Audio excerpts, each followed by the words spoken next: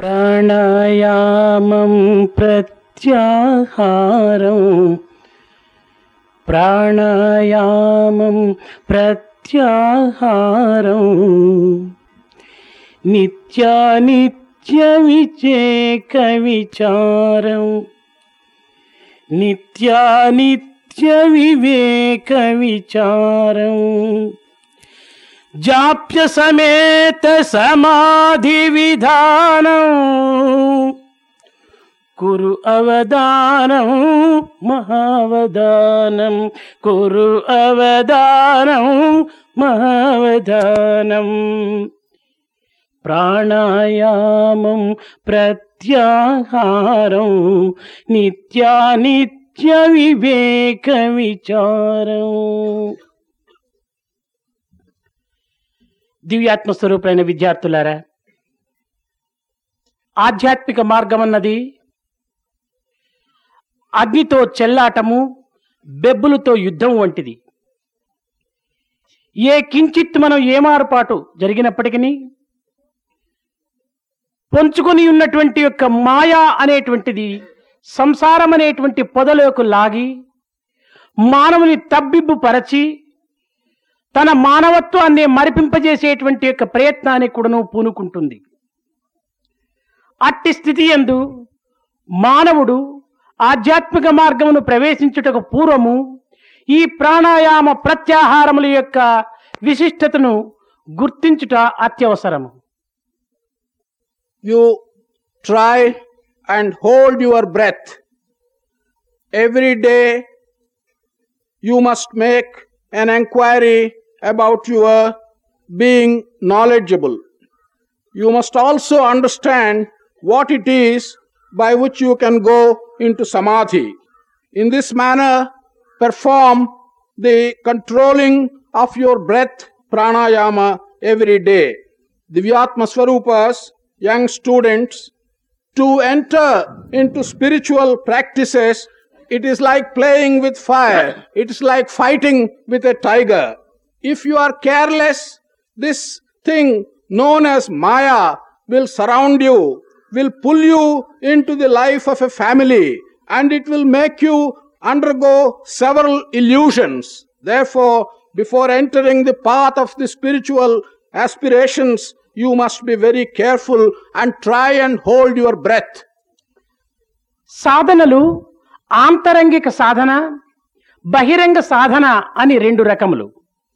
మనము శ్రవణం, మననం, నితిధ్యాసలతో పాటు శ్రవణం, కీర్తనం, స్మరణం, పాదసేవనం, చింతనం, అర్చనం, దాస్యం, స్నేహం, ఆత్మనివేదనం అనేటువంటి మార్గములు అన్నీ కూడాను కేవలము ఇది బహిరంగ సాధనలుగా నిరూపిస్తుంటున్నాయి. అయితే ఆంతరంగిక సాధన అన్నటువంటిది ప్రాణాయామం, ప్రత్యాహారం, ఇవి రెండు మాత్రమే ఆంతరంగిక సాధనలు. All sadhanas or spiritual practices are of two kinds. One kind may be referred to as the inner practices. The second kind may be referred to as the outer practices. Whether it is you are listening to a discourse or thinking about that discourse after you listen, or turning it over in your mind and digesting that discourse, and the many different ways of serving, that is listening and sitting at the Guru's feet and digesting and so on, all these may be referred to as sadhanas or outer practices. There are only two which can be called the inner practices, that is pranayama, taking the breath in and out, and pratyahara, that is controlling this breath which you take in. These two are inner sadhanas or practices. ప్రాణాయామం అన్నటువంటిది ప్రాణమును నిరోధించటమే ప్రాణాయామం యొక్క సాధన. Pranayama is this sadhana or practice by which you would hold the prana. ప్రాణములు 5 ఉన్నవి మానవుని యందు. ఒక్కటి ప్రాణము, అపానము, వ్యానము, ఉదానము, సమానము. ఈ 5 ప్రాణములు కూడాను నిరోధింపచేసి తద్వారా అనేక రకములైనటువంటి యొక్క అంతర్దృష్టిని అభివృద్ధి పరచుకునేటువంటి ప్రయత్నానికి పూనుకోవటం ప్రాణాయామం యొక్క విశిష్టత. The significance of pranayama is to recognize that there are 5 different vital airs. They are called prana, apana, vyana, udana and samana.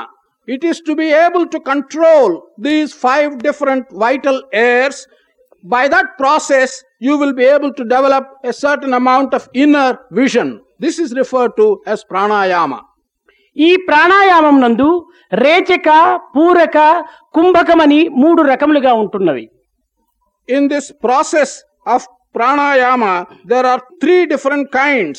They are referred to as rechaka, puraka and kumbhaka.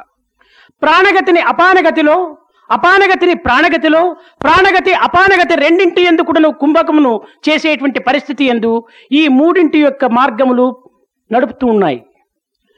To be able to get control over the various vital airs, prana and apana, and hold them in the process that is described as kumbhaka, this is how these 3 different things are being described. ఇంకా ప్రత్యాహారము, ప్రత్యాహారం అనగా ఇంద్రియముల ద్వారా మనసును బహిర్ముఖముగా ఉన్నటువంటి భావములతో అంతర్ముఖంగా చేర్చేటువంటి ప్రయత్నానికి పూనుకోవటం ప్రత్యాహారం యొక్క విశిష్టత. అనగా మనస్సు యొక్క కిరణములు ప్రాకృత దృశ్యములపై ప్రసరించటం చేత ఈ మనస్సు మాలిన్యము చెంది కేవలం విషయ సంబంధమైనటువంటి యొక్క వాంఛలయందు తన యొక్క రాగమును అభివృద్ధి పరచుకోవటం చేత వాడు బంధితుడవుతున్నాడు. అట్టి కారణం వల్ల ఈ మానసిక కిరణములను ఆత్మవైపున మరల్ప చేసేటువంటి యొక్క ప్రయత్నమే ప్రత్యాహారం యొక్క అర్థము. The second process, pratyahara, is as follows. This consists in controlling your mind through your organs. The organs, with the help of the mind, generally look at external appearances. By looking at these external appearances, the mind develops sensuous desires. As a result of these sensuous desires, the mind becomes impure. The process of pratyahara consists in turning the mind from external appearances towards the internal factors. This turning of the mind towards the internal vision is what is referred to as pratyahara. అయితే ఈనాడు అనేక మంది సాధకులు కొంత తెలియనటువంటి గురువులను అనుసరించటం చేత ప్రాణాయామం మాత్రమే చేయుచు కొంతమంది, లేక ప్రత్యాహారమును మాత్రమే అనుసరించుచు కొంతమంది వారి యొక్క నిత్యకృత్యము లోపల కాలమును గడుపుతున్నారు.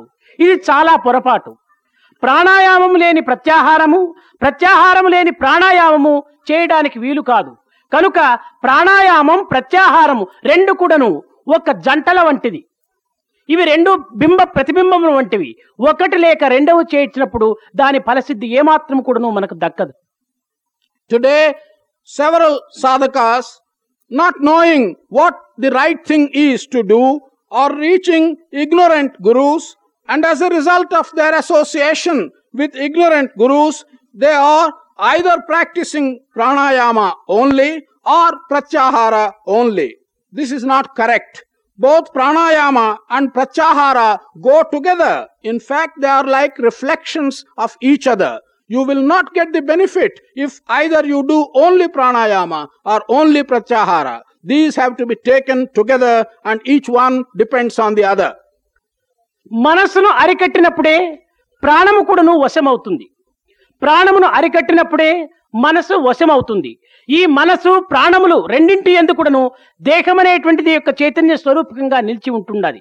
కనుకనే ఈ దేహ చైతన్యమును మనం స్తంభింపచేసేటువంటి నిమిత్తమై మనస్సును లోదృష్టిగాను ఈ యొక్క ప్రాణమును నిరోధించేటువంటి యొక్క ప్రాణాయామంగాను 2ను ఆచరించినప్పుడే ఈ యొక్క సిద్ధి, మనం సమాధి సిద్ధి అనేటువంటిది మనకు ప్రాప్తిస్తుంది. It's only when you control your mind, you can control the prana or the vital air. And it's only when you control the vital air, conversely, you can control the mind. It is not possible to do one without the other. By doing both of these things, you can turn the mind inwards and you can control your prana. That is how the living body, the body which has life in it, can itself be brought under control and you can experience a state which is referred to as the state of samadhi. ఇందులో నిత్యానిత్య విషయ విచారణ అత్యవసరమని రెండవ లైన్లో మనకు తెలుపుతూ ఉన్నది. In the second line of the verse which has just been given to you, it is telling us that an inquiry into what is permanent and what is not permanent is essential. ఆ నిత్యానిత్య విషయ పరిశీలన చేసినప్పుడు ఆత్మ సత్యమని, దేహము అసత్యమని ఇందులో తేలుతూ వస్తుంటుండాలి. ఆత్మ విచారంలో మనము చక్కగా విచారణ సలిపినప్పుడు ఈ ఆత్మకే సత్యం, శివం, సుందరం అనేటువంటి యొక్క సార్థకమైనటువంటి యొక్క నామములు కూడాను ఉన్నవి. When you make this inquiry into what is permanent truth and what is not permanent, you will come to the conclusion that Atma is the permanent truth, whereas body is untruth and is not permanent. And you go further, find out the nature of Atma, the permanent truth, you will also see that Atma is being referred to by these three sacred names, Satyam, Shivam, Sundaram. సత్యము లేని శివము, శివము లేని సుందరము ఉండడానికి వీలు కాదు. సత్యము యొక్క ప్రకాశమే శివము, శివము యొక్క విలాసమే సుందరం. It's not possible to have prosperity which is not associated with truth. It is not possible to have bliss which is not associated with prosperity. Prosperity goes with truth and happiness goes with prosperity. సత్యము ప్రకాశం వంటిది. ప్రకాశము ద్వారానే ప్రకృతి మనకు చూడగలుగుతున్నాము. ఈ చూపించేటువంటి యొక్క ప్రకాశమును, చూడగలిగేటువంటి యొక్క వస్తువును, రెండింటి యొక్క తత్వమును అర్థం చేసుకునేటువంటి విషయమే విలాసమైనటువంటి సుందరం. Truth is like a shining light.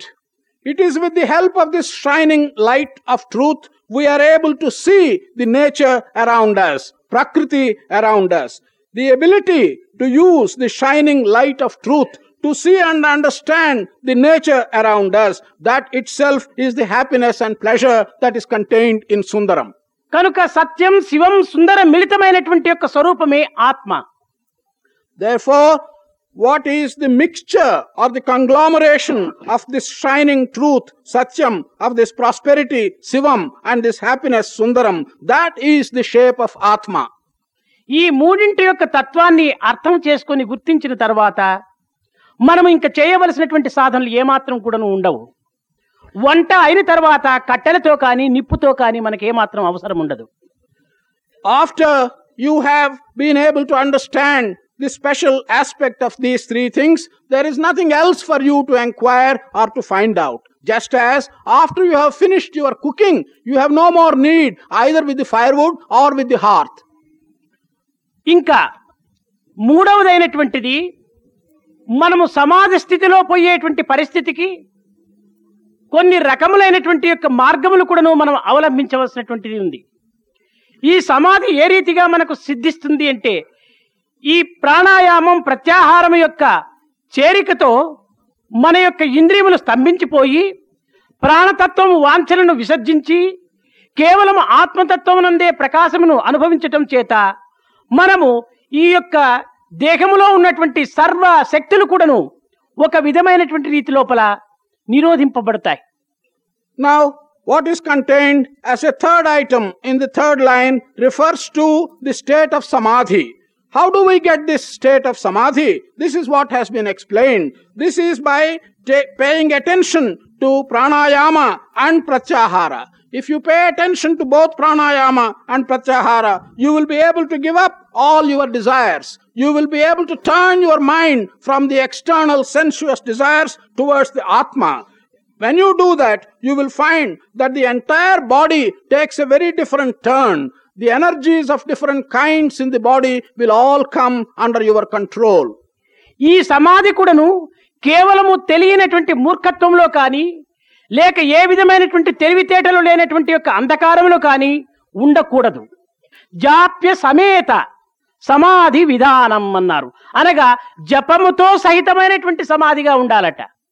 This samadhi which has been referred to should not be some foolish blankness. It cannot also be a darkness of the mind. Japa should go along with this samadhi. That is how the samadhi has been described.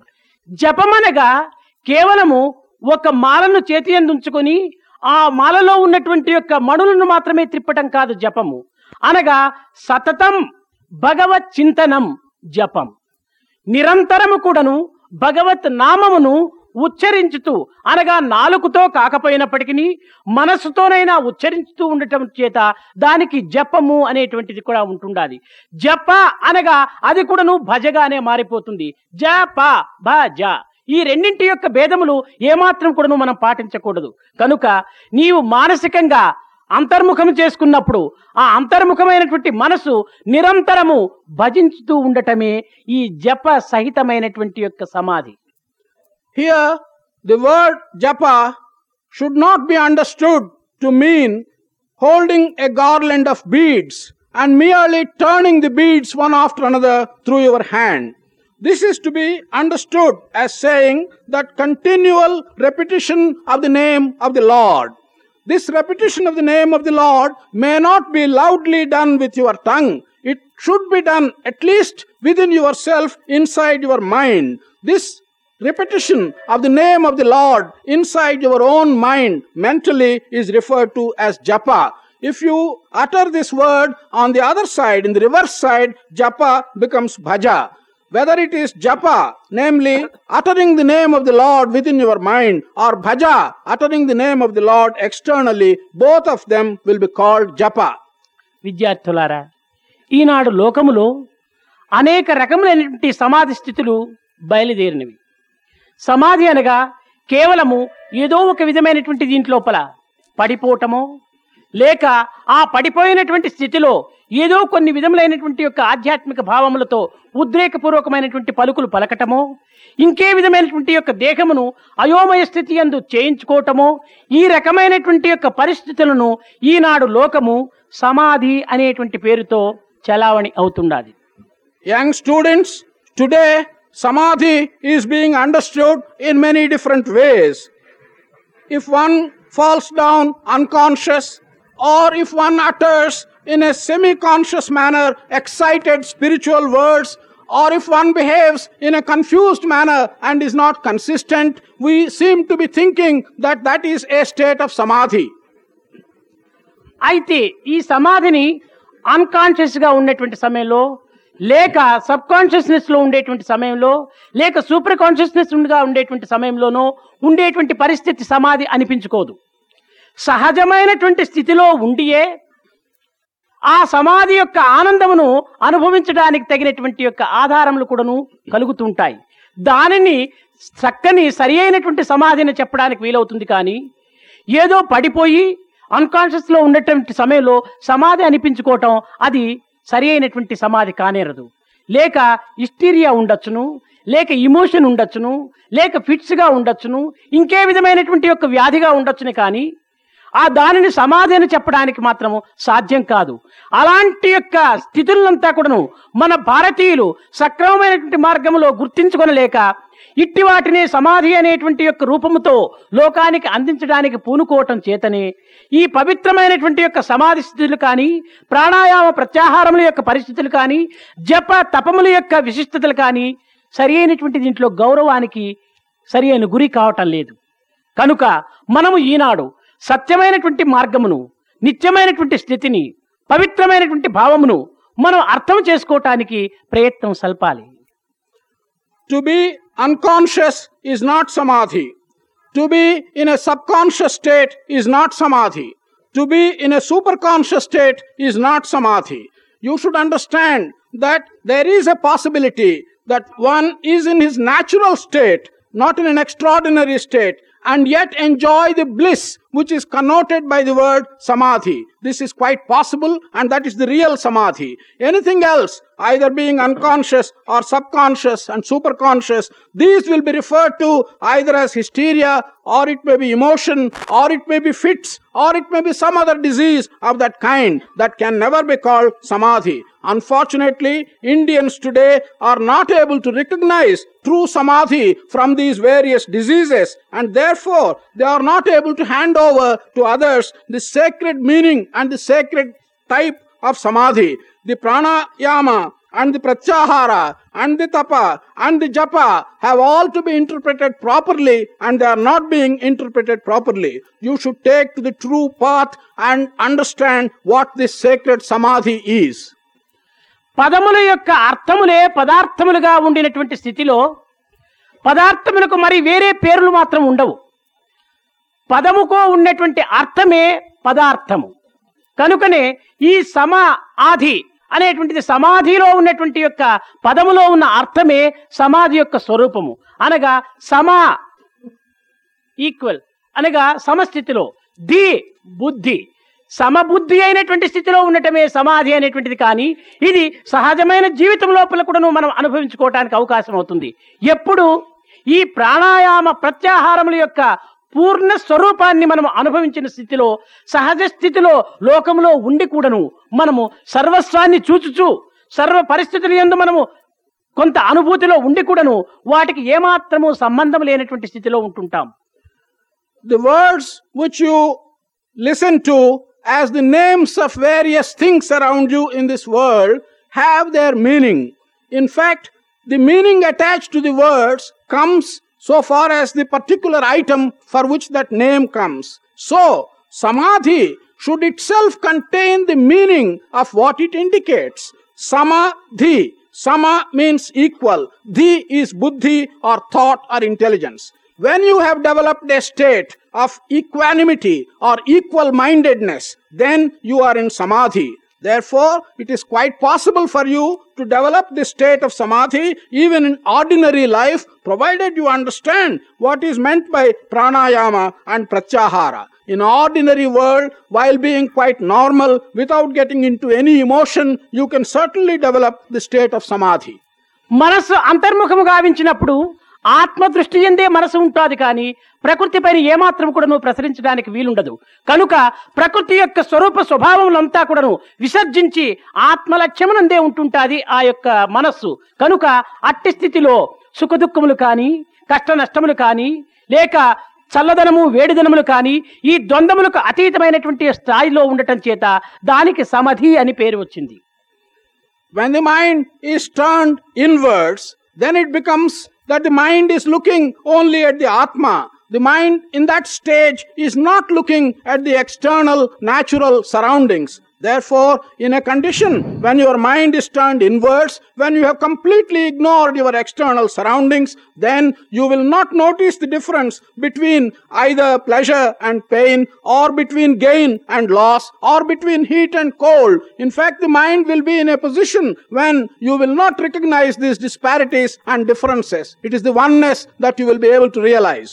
వ్యక్తిగా ప్రపంచంలో సంచరించుతూ ఉండినప్పటికీ, సమాజంతో సంబంధంగా కల్పించుకున్నట్టుగా మనం తోచినప్పటికీ, అతని యొక్క మనస్తత్వము ఈ యొక్క ప్రపంచమునకు కానీ సమాజమునకు కానీ ఎట్టి సంబంధము లేనటువంటిదిగా ఉంటుంటుంది. చూపరులకు మాత్రము దాని యొక్క స్వరూపము అనేక రకములుగా భావించుకోవచ్చును. కానీ తనకు తాను నిరంతరము కూడాను ఆత్మలక్ష్యం నందే ఉంటుంటాడు. ఇది ఏ రీతిగనగా బురదలో ఉన్నటువంటి పురుగు బురద యందు ఉండినప్పటికీ ఆ బురద తనకు అంటుకోనేటువంటి పురుగులు కొన్ని ఉంటుంటాయి. మనము అలంకార నిమిత్తమై ఆడవారు కన్నులకు కాటుక పెట్టుకుంటుంటారు. కానీ అలంకారంగా మనకు కాటుక కనిపిస్తుంటుంది, కానీ గుడ్డును మాత్రం ఆ యొక్క కాటుక అంటుకోదు. మనము అనేక రకములైనటువంటి జిడ్డు పదార్థములు మనం నాలుకతో భుజిస్తున్నాము. కానీ ఎన్ని జడ్డు పదార్థములు చేతితో తీసుకుని నాలుక యందు ఉంచుకున్నప్పటికీ చేతికైనా జిడ్డు తగులుతుంది, కానీ నాలుకకు జిడ్డు ఉండదు. కనుకనే ఇట్టి రూపము లోపల కొలను లోపల ఉన్నటువంటి యొక్క తామర పుష్పము ఆ నీరు లేకపోతే ఒక్క క్షణమైనా జీవించడానికి సాధ్యం కానప్పటికీ ఆ నీరును మాత్రం తాను చేర్చుకొనక ఉంటుంటాది. ఈ కమలం వంటిది, కన్నుల వంటిది, ఈ యొక్క నాలుక వంటిది ఈ యొక్క సమాధి స్థితి. When an individual is in a state of samadhi, although the individual is moving around in the world, he has nothing to do with the world. Although that individual appears to you as if he is a part of the society, he is not affected by the society. The mind of such a person is always concentrated on the Atma Drishti, and he has nothing to do, nor is he touched or affected by the surrounding world or the surrounding society. As an example, one can mention that There is a worm, a kind of worm which lives in mud, yet the mud does not touch that worm or affect the worm at all. Or take the case of women who paint black on their eyes. That paint is not going to touch their eyelids. The eyelids are completely free from the paint which they put on their eyelids. You may take another example of our tongue. We eat so many greasy things. The grease may even get on your hand, but the grease never remains on the tongue. The tongue is untouched by the grease. Let us take the case of a lotus.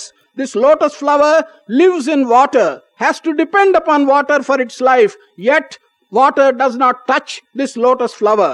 Like the lotus, like the tongue, like the worm in the mud, like the eyelids of the women, these things remain untouched. The person in samadhi is not touched by the world, nor is he touched by the society.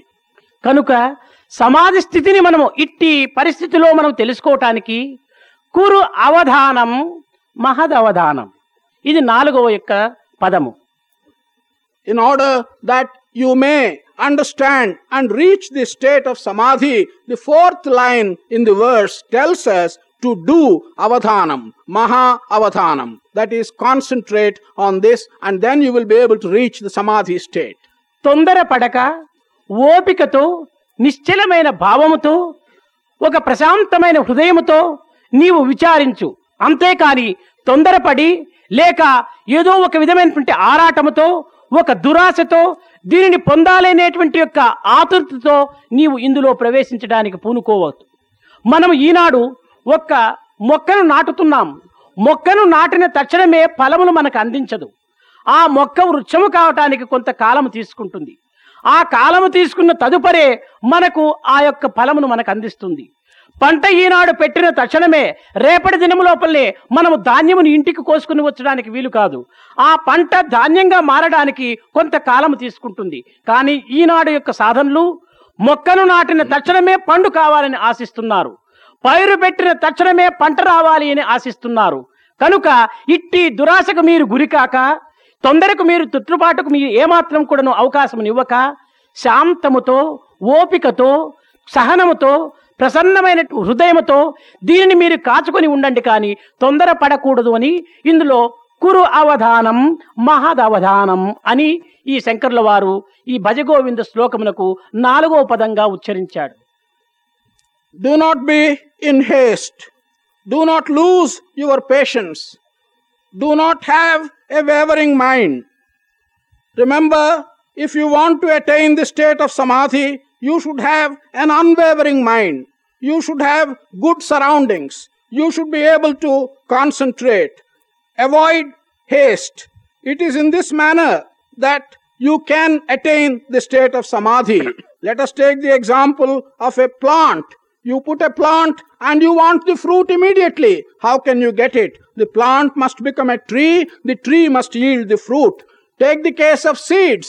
You put the seedlings in the earth and you want the harvest immediately. You cannot get it. There will have to be some time given for the harvest to be ready. Unfortunately, today all the sadhakas want to have the fruits as soon as they plant the tree. They want to have the harvest as soon as they put the seeds in. They do not allow any time.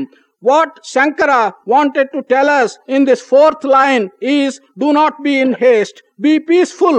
Remain calm under those circumstances. If you fill your heart in this manner, Kuru avadhanam, maha avadhanam, you will be able to reach the state of samadhi. ఇందులో అనేక మంది వేదాంతమును ఆశించి ఆచరించి దానిని అభిష్టంతో తత్వాన్ని గుర్తించుకునేటువంటి ఆశ కలిగినటువంటి వ్యక్తులకు కూడాను కొన్ని రకములైనటువంటి సందేహములు కూడాను కలుగుతుంటాయి. బ్రహ్మము ప్రకృతి ఈ రెండింటి యందు ఏకత్వం చూడటం సాధ్యం కాదు కదా. బ్రహ్మమునకు ప్రకృతి భిన్నముగా ఉండినటువంటి సమయంలో బ్రహ్మ ప్రకృతి రెండు కూడాను ఏకమయ్యేటువంటి యొక్క మార్గము ఏ రీతిగా ఉన్నది కావటానికి వీలు కాదే అనేటువంటి ఆపోహలతో కూడాను వారిలో వారు కుములుతుంటారు. There are many people who call themselves Vedantins and who are studying the nature of this Brahman. They often get hesitation and doubts.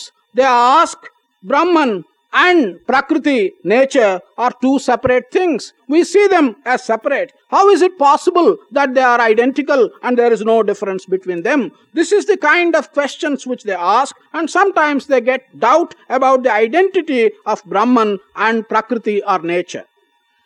దృశ్యమునకు భిన్నంగా కనిపిస్తున్నది కానీ అంతరార్థమునందు మనం చక్కగా విచారణ సలిపినప్పుడు అందులో ఏకత్వమే మనకు స్పష్టమవుతుండది.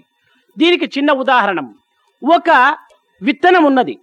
ఆ విత్తనము మట్టిలో మనం పెట్టి నీరును పోసి దానిని సరైన రీతిగా మనం కాపాడినప్పుడు ఆ విత్తనము మొక్కగా బయలుదేరి అదే వృక్షంగా వచ్చి అదే చిగుళ్ళుగా వేసి పుష్పములుగా వికసించి ఫలములుగా మనకు అందించి అనేక రకములైనటువంటి యొక్క స్వరూపకంగా మనకు నిరూపణ ఇస్తుంటుండాలి. It is true that for our appearance, apparently these things look separate, Brahman and the nature. But there is a small example for understanding this. Take the case of a seed.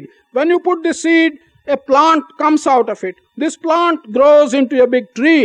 The tree gives out branches, flowers, fruits, and so on. You see this diverse manifestation of the plant, the tree, the flowers, the fruits, and so on from the seed. అయితే ప్రకృతి గుణదోషం వల్ల ఇది మొక్కగాను ఆకులుగాను పుష్పములుగాను ఫలములుగాను కొమ్మలుగాను రెమ్మలుగాను మనకు అగుపించుచున్నవి కానీ ఆధ్యాత్మిక దృష్టి యందు దీనిని చక్కగా విచారణ సలిపినప్పుడు ఏ విత్తనము మట్టిలో పెడితేమో ఆ మట్టియే మొక్కగా, మట్టియే కొమ్మలుగా, మట్టియే ఆకులుగా, మట్టియే పుష్పములుగా, మట్టియే ఫలములుగా ఉన్నది. ఫలములు, ఆకులు, కొమ్మలు, రెమ్మలు, పుష్పములు అన్నీ కూడాను మట్టిమయమే కానీ ఈ మట్టిని మాత్రం విడిచి వేరు రూపాన్ని ఇవి పొందలేదు. It's only the illusory appearance of the nature that makes us look at these things and believe that they are diverse and different. But if you look at these flowers, the tree, the branches, the seed and the fruit and the leaves from a spiritual angle, from an adhyatmic angle, you will see that all these things are simply different manifestations of the mud in which you have put the seed. It's not as if they have come from somewhere else. They all have arisen from the same mud. కనుక మట్టి నుంచి పుట్టినటువంటి చెట్టు మట్టియే కానీ చెట్టు కాదు.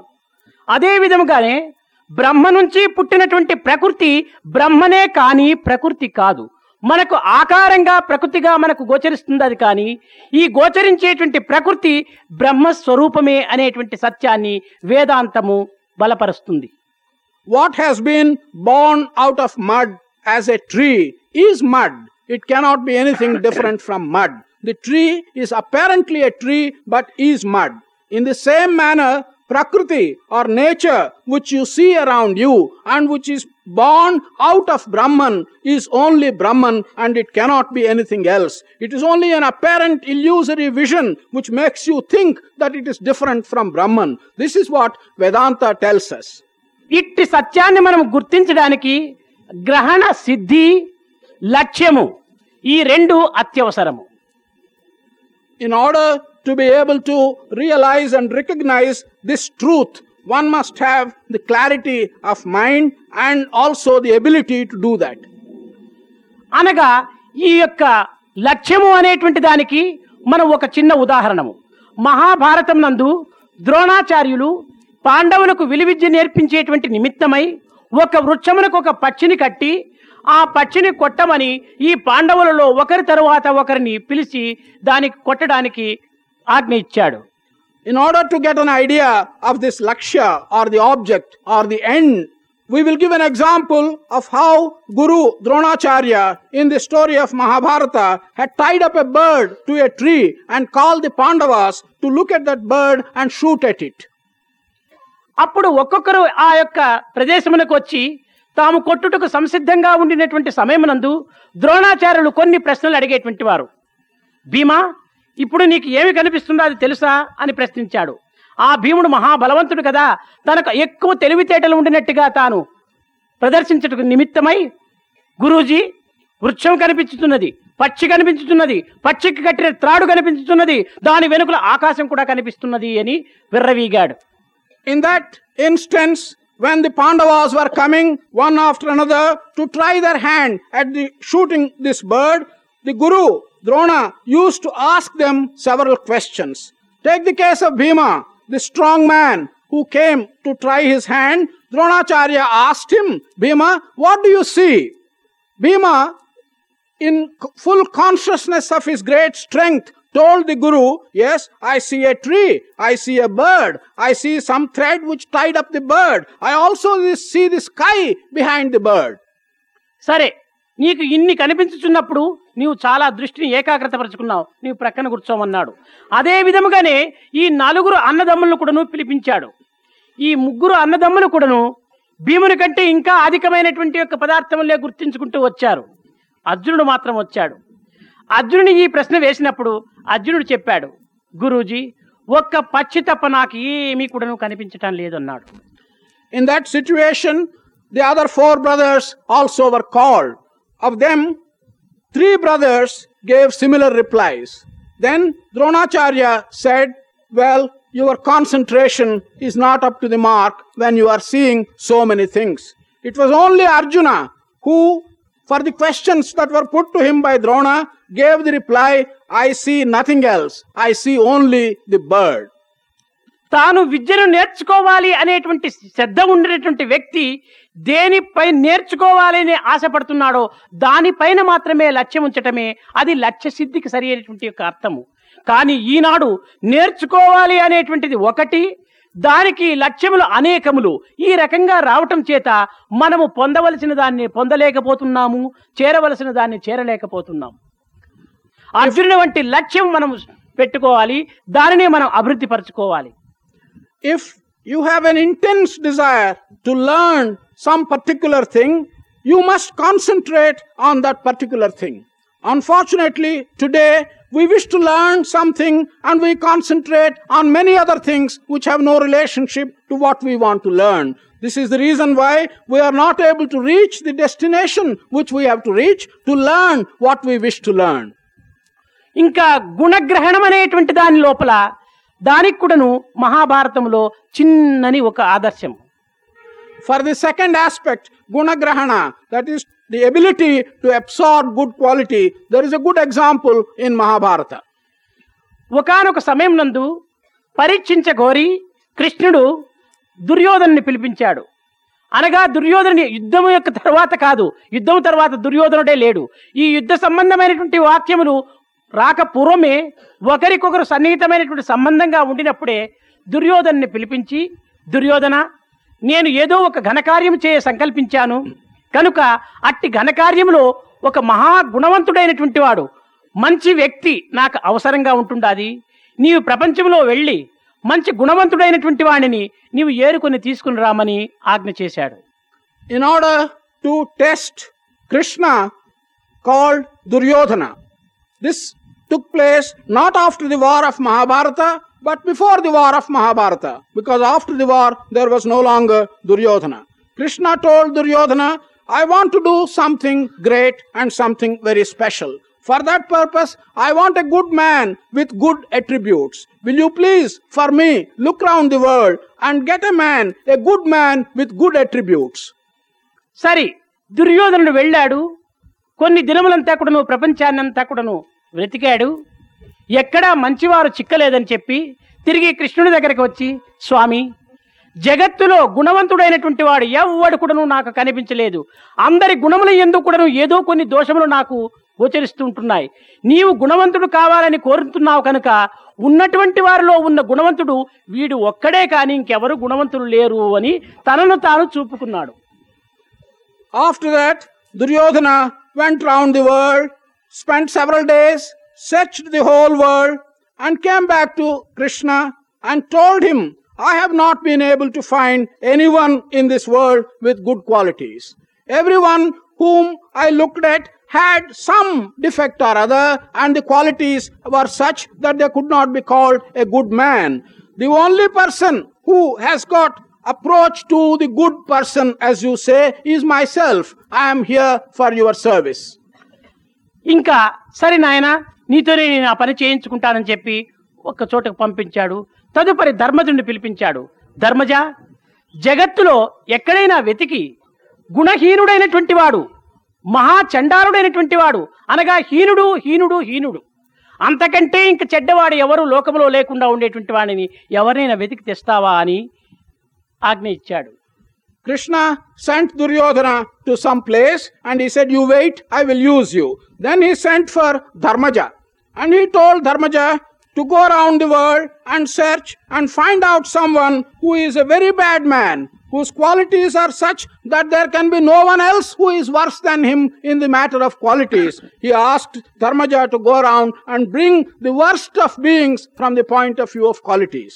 ధర్మజుడు కూడాను ప్రపంచమునంతా గాలించాడు, కట్టకడపటికి ఒక్కడికి వచ్చాడు. కృష్ణ, చెడ్డవారు నాకు ఎక్కడ కూడాను కనిపించలేదు, అందరి యందు కూడాను ఉత్తమమైనటువంటి గుణములే నాకు కనిపిస్తుంటున్నాయి. ఇంకా ఏమైనా అంతో ఇంతో చెడ్డ గుణములు ఉంటున్నాయంటే ఈ ధర్మజుని యందు మాత్రమే ఉండవచ్చును, కానీ నాకు చెడ్డవారు ఎవ్వరూ జగత్తునందు లేరు అని కూడాను తాను నమస్కారం చేశాడు. Dharmaja also went round the whole world and came back to Krishna alone and told Krishna, "I cannot see a bad man in this world. I am not able to find one who answers your description. If there is anything bad, some little bad that is left in one, that seems to be only in me. I am the only person who can even remotely answer your description. So I am here. You can make use of me as the worst possible person." దుర్యోధనునికి మంచివారు లేరని చెప్పడానికి, ధర్మజునికి చెడ్డవారు లేరని చెప్పడానికి ఈ లోకం ఆధారం కాదు. వారి ఇరువురి యందు ఉన్నటువంటి యొక్క గుణదోషములే దీనికి ఆధారములు. కనుక ఈ గుణగ్రహమును పురస్కరించుకొని మంచి చెడ్డలు అక్కడ బయలుదేరుతున్నాయి, కానీ మంచిని వెతకడానికి కానీ చెడ్డను నిర్ణయించడానికి కానీ ఎవరికి సాధ్యము కాదు. ఆ విధంగా వెతికి నిర్ణయం చేసేటువంటి అధికారం కూడాను ఎవ్వరికీ లేదు. కనుకనే మన గుణములను మనం పరిశుద్ధమైనటువంటి భావంలో అభివృద్ధి పరచుకొని మన యొక్క తత్వాన్ని ఈ దివ్యత్వం లోపల లీనమును నింపచేసుకునే నిమిత్తమై మన యొక్క విశ్వాసమును మనం బలపరుచుకొని ఆధ్యాత్మిక మార్గమునందు ప్రవేశించి మన గుణములలో ఉన్నటువంటి దోషములను పరిహారం చేసుకోవాలని నేను ఆశిస్తూ నా ప్రసంగాన్ని ఈనాడు ఇంతటితో నేను ముగిస్తున్నాను. That Duryodhana could not find a good man the world over, that Dharmaja could not find a bad man all the world over, is not something which is the fault of the world. These have arisen from their own attributes. Duryodhana's qualities and Dharmaja's qualities are responsible for the result that has come about in each case. That's the reason why we give so much importance to the ability to understand good and bad. But no one can really determine what is good and what is bad. No one has the authority or the position by which he can say this is good or that is bad. That's the reason why one should develop divine faith. One should develop faith in God and improve his own qualities and follow the spiritual path. I bless you and I hope that you will be able to follow the divine path, and I hope that you will be able to improve your own qualities. चित चोरा यशोदा के बाला, नवनीत चोरा गोपाला, चित चोरा यशोदा के बाल, नवनीत चोर गोपाल, चित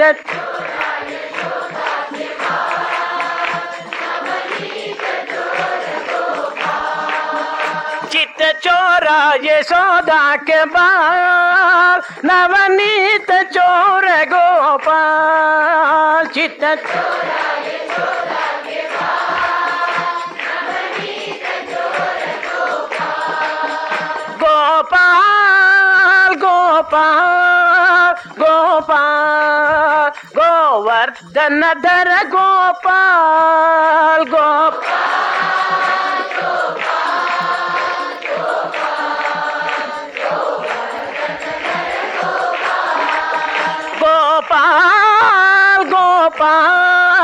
गोपाल गोवर्धन धर गोपाल, गोपाल